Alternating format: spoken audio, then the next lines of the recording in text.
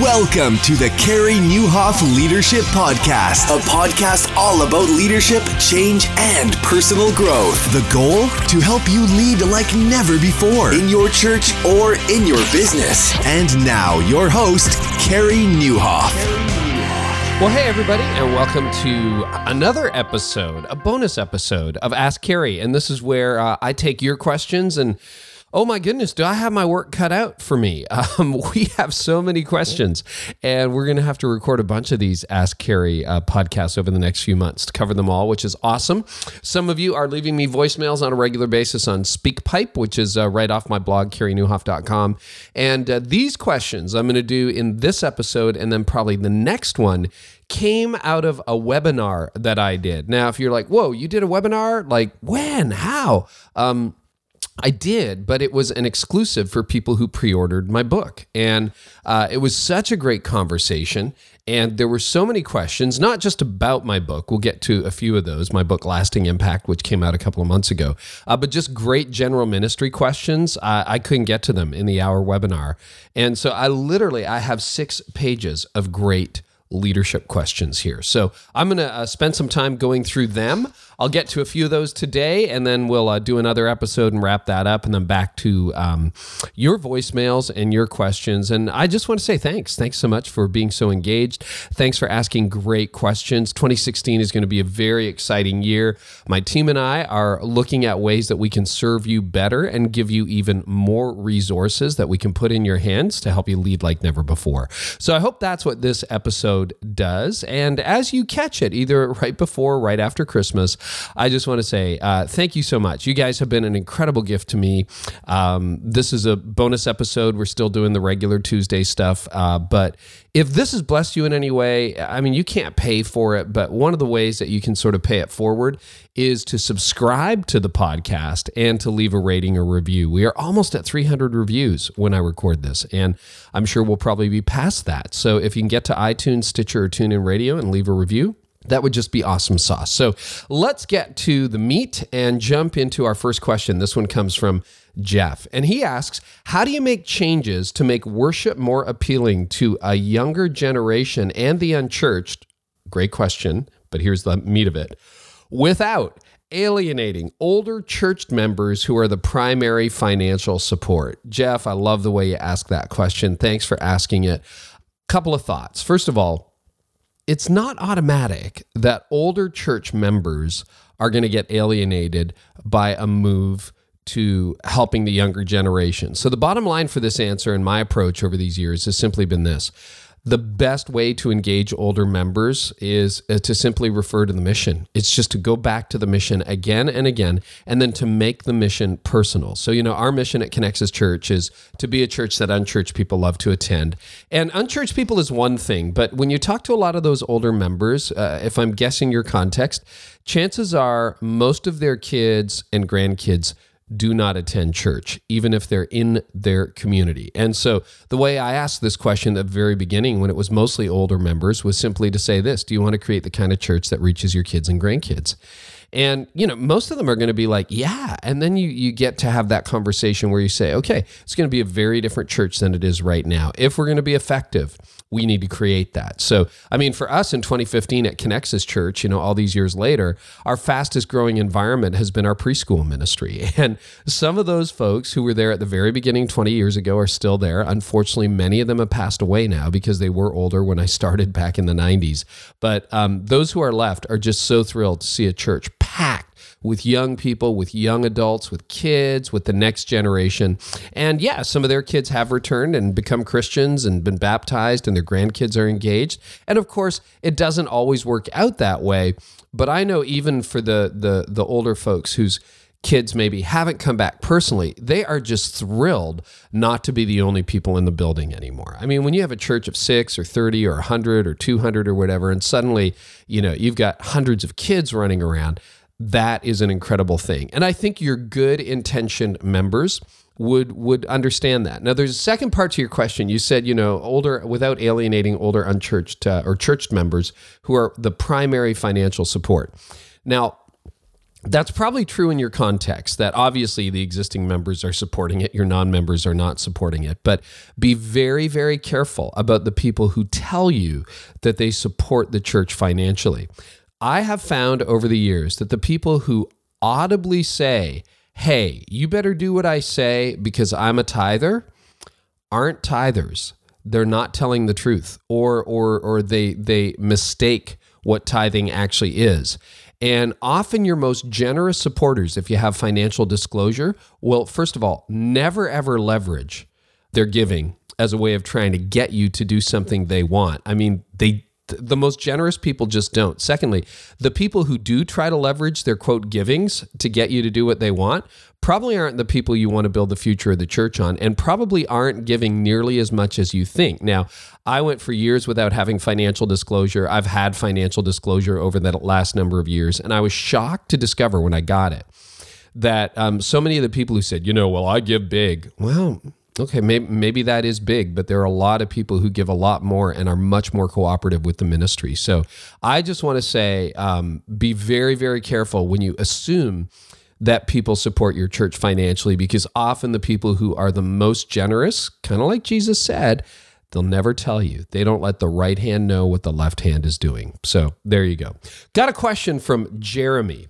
And Jeremy's part of a church called Downtown Faith. He said, which of these conversations, these are the 7 conversations in my book, Lasting Impact, and you can get the reference in the show notes, would you view as key to having with a core team of a church plant?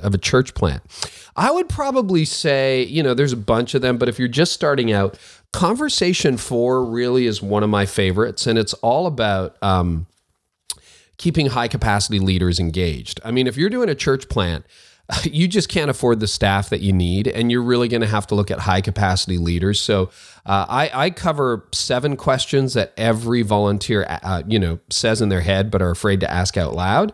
Like, for example, are the relationships healthy? Am I signing up for life? Because one of the reasons I'm convinced that volunteers don't sign up is because there's no end date. I mean, if you think about that, I mean, anytime you make a financial transaction, it's like, okay, I'll give you, $10 a month or $100 a month, but I want to know when this ends. Like, this is not for life. And when you sign up for an organization, often the assumption in church is there's no end date. So people think, well, I'm signing up for life. If you can tell them, hey, we need your help for a season. We need it until, New Year's, or we need it until the summer, or we need it for a year, or we need it for a 3-year term or something like that. People are much better stepping in. And there's way more advice in chapter 4 than just that. The other thing I would say that I'm really passionate about is I think you lose a lot of volunteers. And again, in a church plant, it's all volunteers because the staff is disorganized. So if you provide a really disorganized atmosphere or environment for your volunteers, you're not going to keep them very long. So I would have that one. And then the other one I would have is probably conversation number 3. Are our leaders healthy, really? Like, are you healthy? You see, because when you're planning a church, I mean, you don't get a lot of sleep. You're working weekends.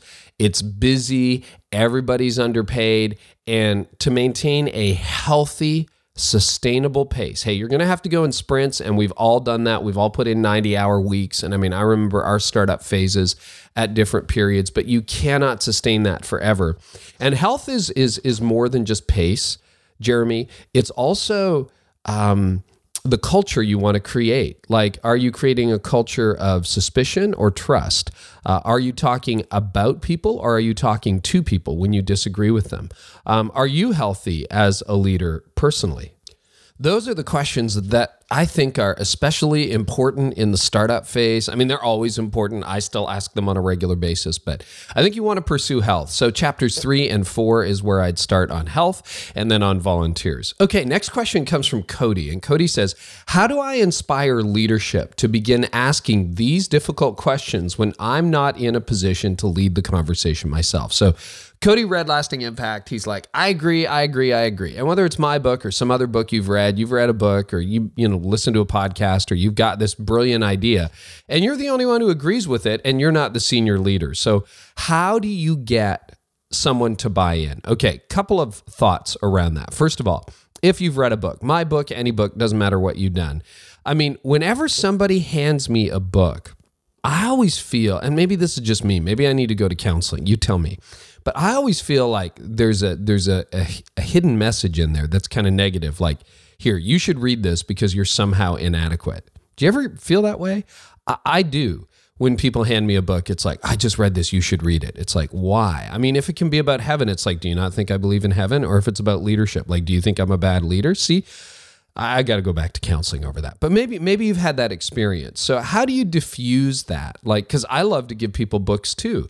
So here's a question. If you've got an agenda behind the book, because you really do think, oh my gosh, this guy has to read it. What do you do? How do you handle that?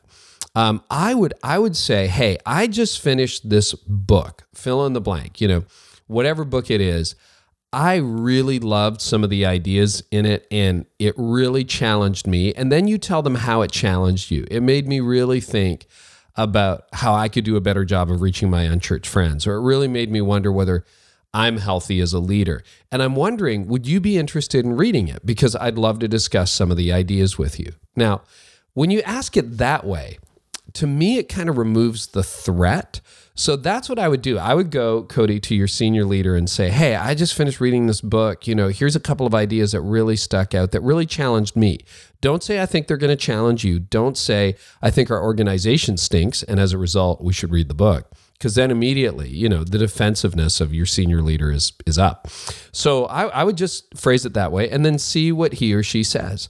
And if they're open, then you have a conversation and you say, hey, after that's over, what do you think if we read this together as a team? Or what do you think if we tackled these issues as a team? So that's how I would do that. So great question, Cody.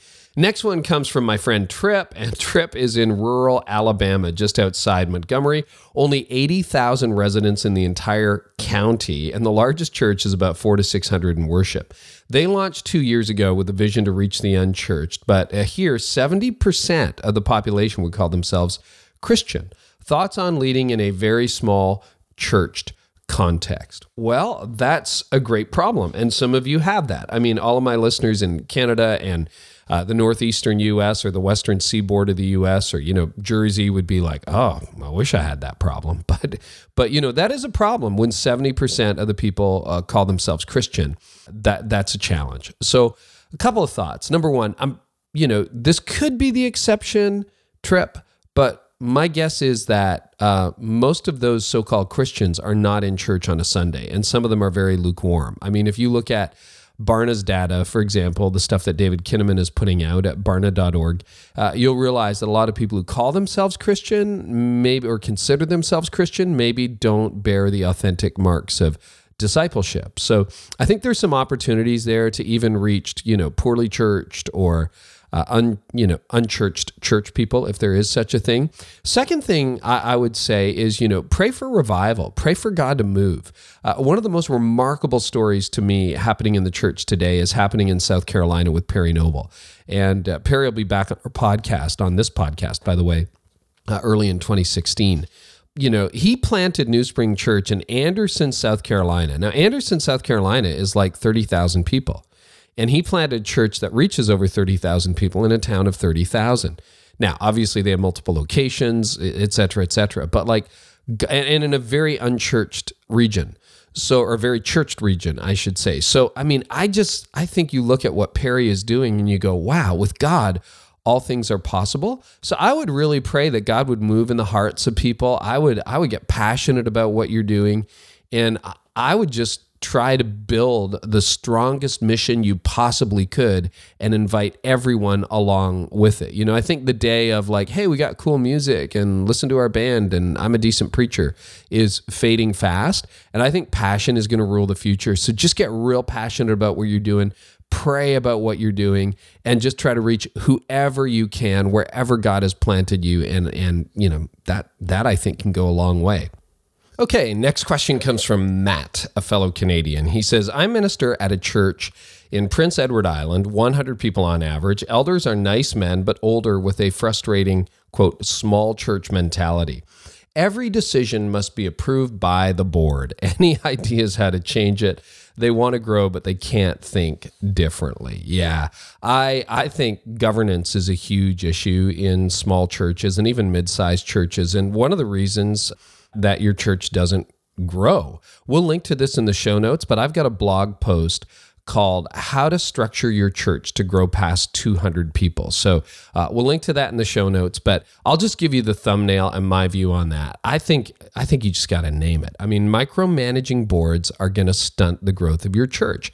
I mean, at Connexus Church, we just submitted a $2 million budget for 2016. We have very bright elders, extremely bright elders. I mean, when you look at pages and pages and pages of Excel spreadsheet, I mean, in a 2-hour meeting, how are you going to approve a $2 million budget? And large companies, large nonprofits, hospitals, I mean, places like that, you have a $50, $60 million budget. You got a board of directors. You can't like say, hey, how much are we spending on surgical tape? I mean, you're allowed to ask questions like that, but you can't really, there are lots of people who've worked hundreds of hours putting that document together, and you have to trust them to do a good job. So what I would encourage you to do is to have that conversation with your elders and say, look, one of the things I'm aware of in leadership is that a board that has to approve every decision just stunts the growth of the church. So what would you think if we sort of move to oversight? And the way we do it at Connexus is the way North Point does it, because we're a North Point strategic partner, which is that the elders guide, the staff lead, and the people are gifted and serve in ministry. So the elders are basically guardrails. They're the people who give advice. They're the people who say, are we really on mission with that or not? And our elders tend to look at things like, staffing to spending ratios to make sure we're not overstaffed or understaffed.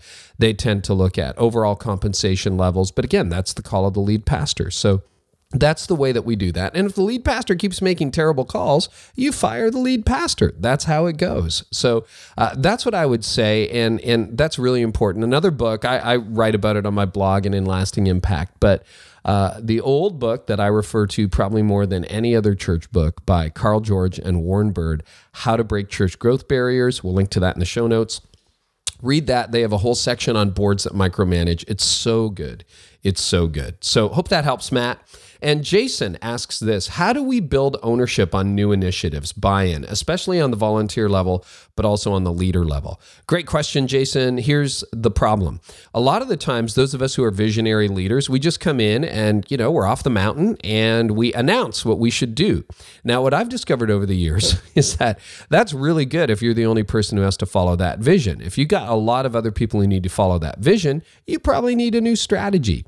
And what I've discovered is that people own what they create. If they've got a say, they own it. So often what I've done as our staff has grown, as our team has grown, and our church has grown, is I'll initiate an idea, but I always try to bring it to the team. Even with my sermon series, I'll bring it to the service programming team, and I'll say, hey, what do you guys think? Because I want them to be passionate about my next series. I don't want to be the only guy passionate about my next series. And I'll say, what do you think about these bottom lines? What do you think about the subjects, for the 6-week series? Are they good? What do you think about the angle? Like, am I missing anything? And that could be as short as 10 minutes, or it could be as long as, a 2-hour brainstorming session on a series. But you see, what happens in that is it stops just being my vision and it starts to become our vision. Second thing that happens, of course, is they have better ideas than I do. So I actually end up with different bottom lines. I end up with better direction in a series. And then it kind of becomes a group effort because, people are passionate about what they're engaged in. And if they've got some skin in the game on your series or some skin in the game on your vision, then they're going to be more passionate about it. Now, you can only have so many people input to a vision. I mean, if I took that to a room of 100 people, I guess I could do that, but you tend to get really distracted and unfocused in your thinking. So I like to keep those consultation circles to like a dozen people or less, often 4 or 5 in my case. I just think if you have 4 or 5 really smart leaders in the room, you're going to get some really good opinions in the room. Now, so what do you do beyond that? Well, if it's a bigger change, like a vision or capital campaign or something, then the other thing you can do is think in concentric circles, but you want to talk to a group of people who's maybe not that group making the decisions with you or giving direct input, but you want to present an almost finished product to the next ring out and maybe pull together 10 or 20 key staff or volunteers or influencers in your church and say, hey, Here's what we're looking at. We just really value you guys. We think you're amazing, and we would just love to see what you think of this. Can you give us some feedback? In anywhere from a 20-minute to hour-long session, you present the vision, and then you open it up for questions, and you see what they have to say. And maybe you'll get some good ideas. You can go back and revise it. So that's sort of the consultation phase. The third phase would be, especially, and this is for really big initiatives, a capital campaign, long-term vision, not just your next series. But, if you're doing some really big stuff, then you go one more circle out and you give some people advance notice. So that's where either via email or better yet in person, you hold a special night and say, hey, this is what we've been working on. Numerous people have been consulted on this, but we really value you and we want you to be the first to know. And so here's what we're going to, we're not rolling this out until a month from now, but we wanted you to know. And if you have any questions, we are happy to answer those questions tonight. And then you just roll through the vision and you answer their questions. And you can ask for a little bit of feedback, but by this point, the vision's 99% to bed. And man, people feel so honored when you bring them in. And every once in a while, you'll also know at that point whether you're on track or off track, because by the time you've gone to a group for input, and then you've gone to a group for consultation, and now you're basically at the advance notice phase. If everyone's going thumbs down, you better get back to the drawing board fast. But what you'll discover is that a good decision gets better with time and a bad decision gets worse with time. So the wider you cast the net, the more affirmation you'll get about the proposal. Or conversely, you'll get people who are like, I don't really know. And then you probably have a problem on your hands. So that's how I handle it. And let's say, in a church of 100, you've now consulted in those three circles 30 people. You got a third of your church on board and you got all the leaders on board. And so when you finally announce it on a Sunday morning, it's done. You're not going to have any pushback because you've already dealt with that. So hope that helps, Jason. Tag says this: how important is biblical literacy to Christian growth? How do you prioritize it in your congregation? Tag, I'm glad you asked the question. It's just something we're all struggling with right now. 60% of the people who walk through the doors of our church, Connexus Church, don't have a church background. If they don't have a church background, there's a pretty good chance they're not reading their Bible. And they've got, different spiritual views from what they pick up online and in life. And so they don't know whether reincarnation is Christian or not Christian, or, do we become angels when we die? People just don't know. And so that's a real challenge that we're trying to figure out.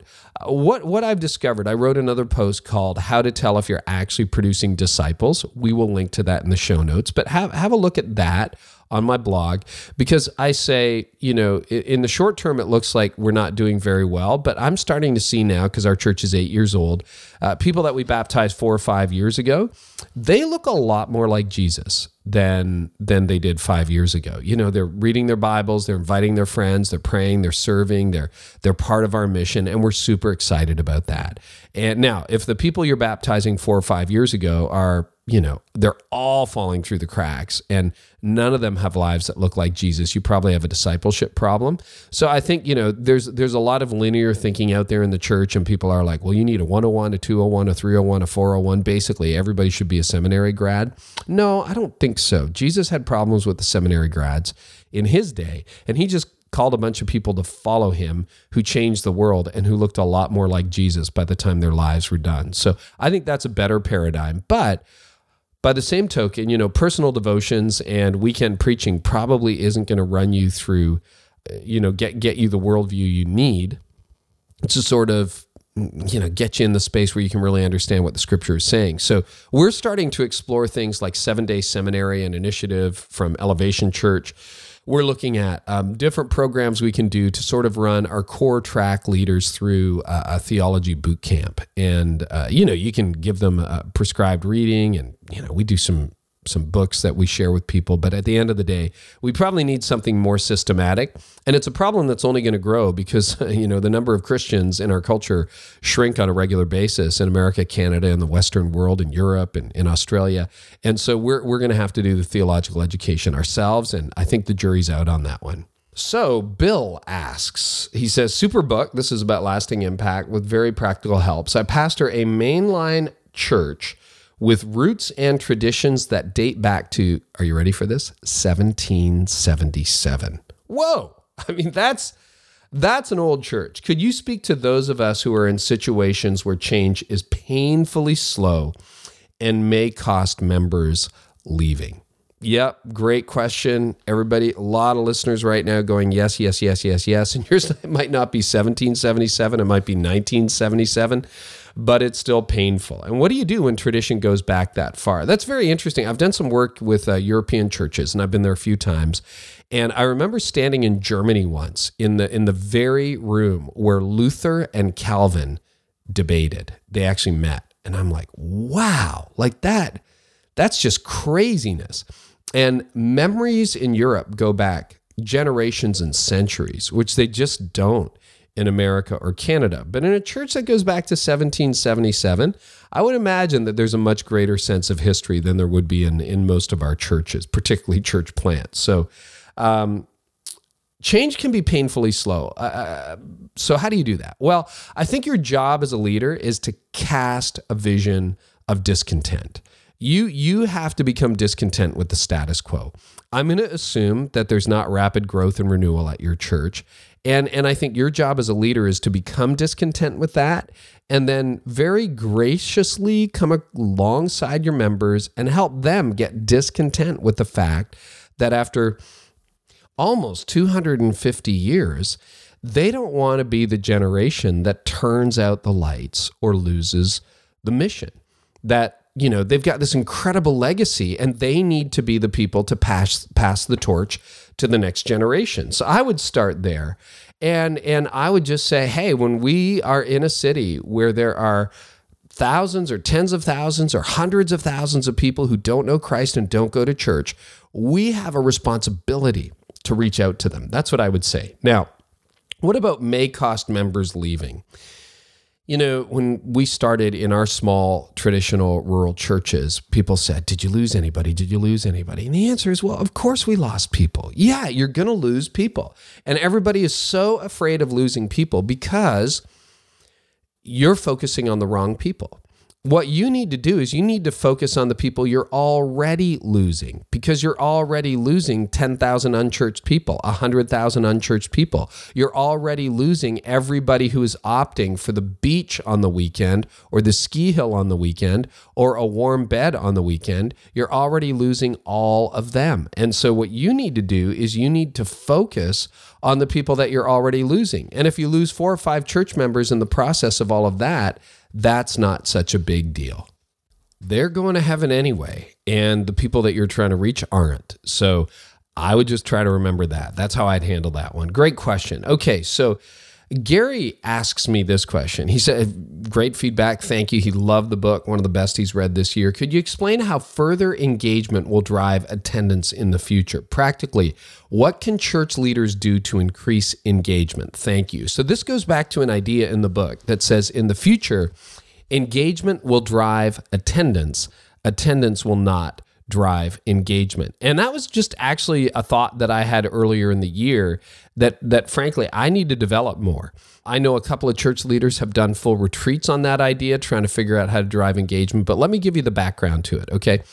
I think the model for a lot of us, or the assumption for a lot of us in ministry is we will get lots of people to attend, and then hopefully most of them engage. In other words, we'll just grow our church by another 20 people, 50 people, 100 people, 1,000 people, and hopefully a meaningful percentage of them will engage.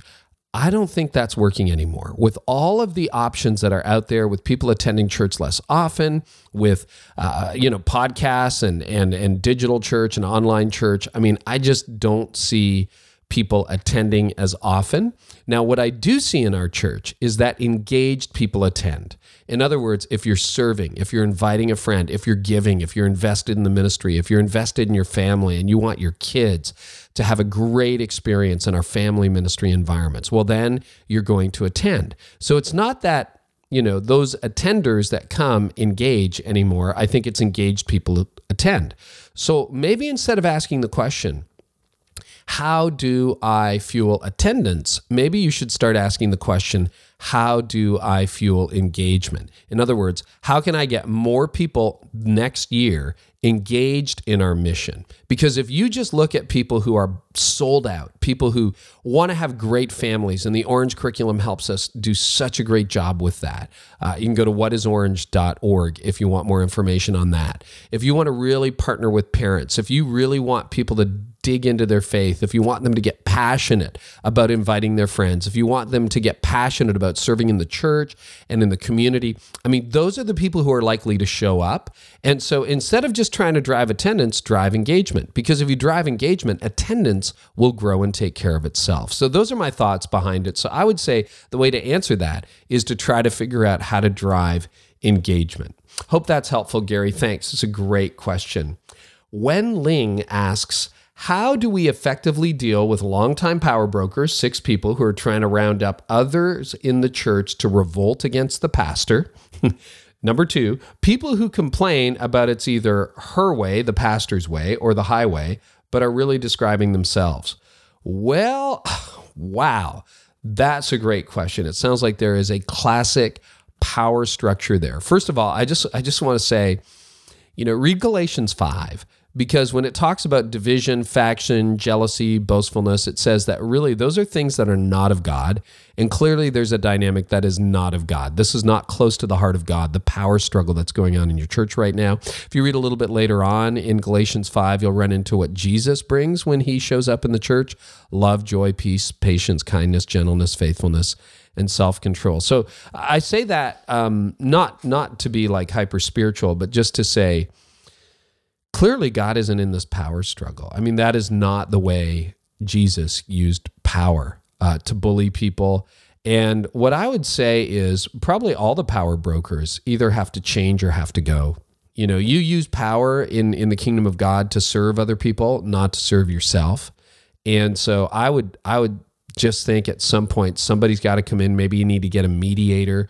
Maybe you need to get a neutral third party to come in and just name it for what it is. Or maybe one of the players who's involved in the power struggle would have the humility to say, oh my goodness, I looked in the mirror and I didn't like what I saw. Here's what I've been doing. I am sorry. I confess. I repent. And if that doesn't happen, probably the power brokers need to be taken out. That's what I would say. And if you need a third party or denominational help to do that, but yeah, somebody's got to call an audible because this is not healthy. All right. Last question in this episode is simply this. Cheryl asks, what is your number one advice for a church that has plateaued? Great question. Ask yourself why. Why? Because you're going to jump to the what and the how. How are we going to make this thing grow? How are we? Whoa. Okay, well, wait. Why did people used to be excited about coming and they're not excited about coming anymore? When was it that we really peaked and started to lose momentum? What was it in the water supply that got in that kind of made things go that way? Why is it that people aren't passionate about our mission anymore? Because my guess is if you're plateaued, you're not passionate. If you can start to answer those questions, and they may be somewhat idiosyncratic for your church, but if you can start answering those questions, you'll be close to solving the problem. It's kind of like in a marriage, if you're just having a bad season, you really have to figure out why. Why is it bad? Why are we not talking? Why are we not having fun anymore? Why? And if you can navigate that, man, great things start to happen. Now, it's painful. It's very painful to go back because it's easy to blame the culture. It's easy to blame the church down the road that is growing. It's easy to blame your people. It's easy to just say, oh, people aren't faithful anymore. Hey, that's a chicken's way out. That's a coward's way out. The courageous leader looks in the mirror and goes, okay, I was in charge. This happened on my watch. What did I do? What have we done? And how do we fix it? And when you go back and you have that honest, like you do a surgery. You do surgery on your problems and you're willing to put all assumptions on the table, you'll find health again and you'll grow again. But most churches would just rather blame, defend, and make excuses. So that's what I would say. Just ask why. Ask why. Thanks for that question, Cheryl. I really, really appreciate it. Man, I got pages more. I can't believe how few we got through in 35 minutes, but I'll come back with more. How does that sound? In fact, we'll do another bonus podcast very soon. And the best way to make sure you don't miss these random episodes is to subscribe. So I got enough fodder for a while, but if you got a burning question, you want to leave it, just go to my blog, carynewhoff.com. You'll see a little thing that says, got a question? Click on it. Leave me a voicemail. And we'll come back to some voicemails early in 2016 as well. In the meantime, I just want to say thank you so, so much. And if you're interested in Lasting Impact, you can still get your copy. In fact, you can get a free copy. The audiobook is out now, and Audible offers a free download. So if you haven't taken advantage of that offer, you can just go to lastingimpactbook.com, click through to Amazon, and you'll find all editions of the book. The Kindle edition, if you're in the US, you'll also find the paperback edition, and you'll find the Audible edition, which I believe is available globally. And you can maybe get the audio version for free. And if not, it's just like 11 or 12 bucks. That's all it is. So thank you so much to everybody who's bought the book, for everybody who's talked about it on social media. We got a few questions about the book left, and a lot just about leadership and leading in the local church. So appreciate doing this with you. And I hope you have an amazing Christmas season, and we'll talk real soon. Thanks. Hope this helped you lead like never before.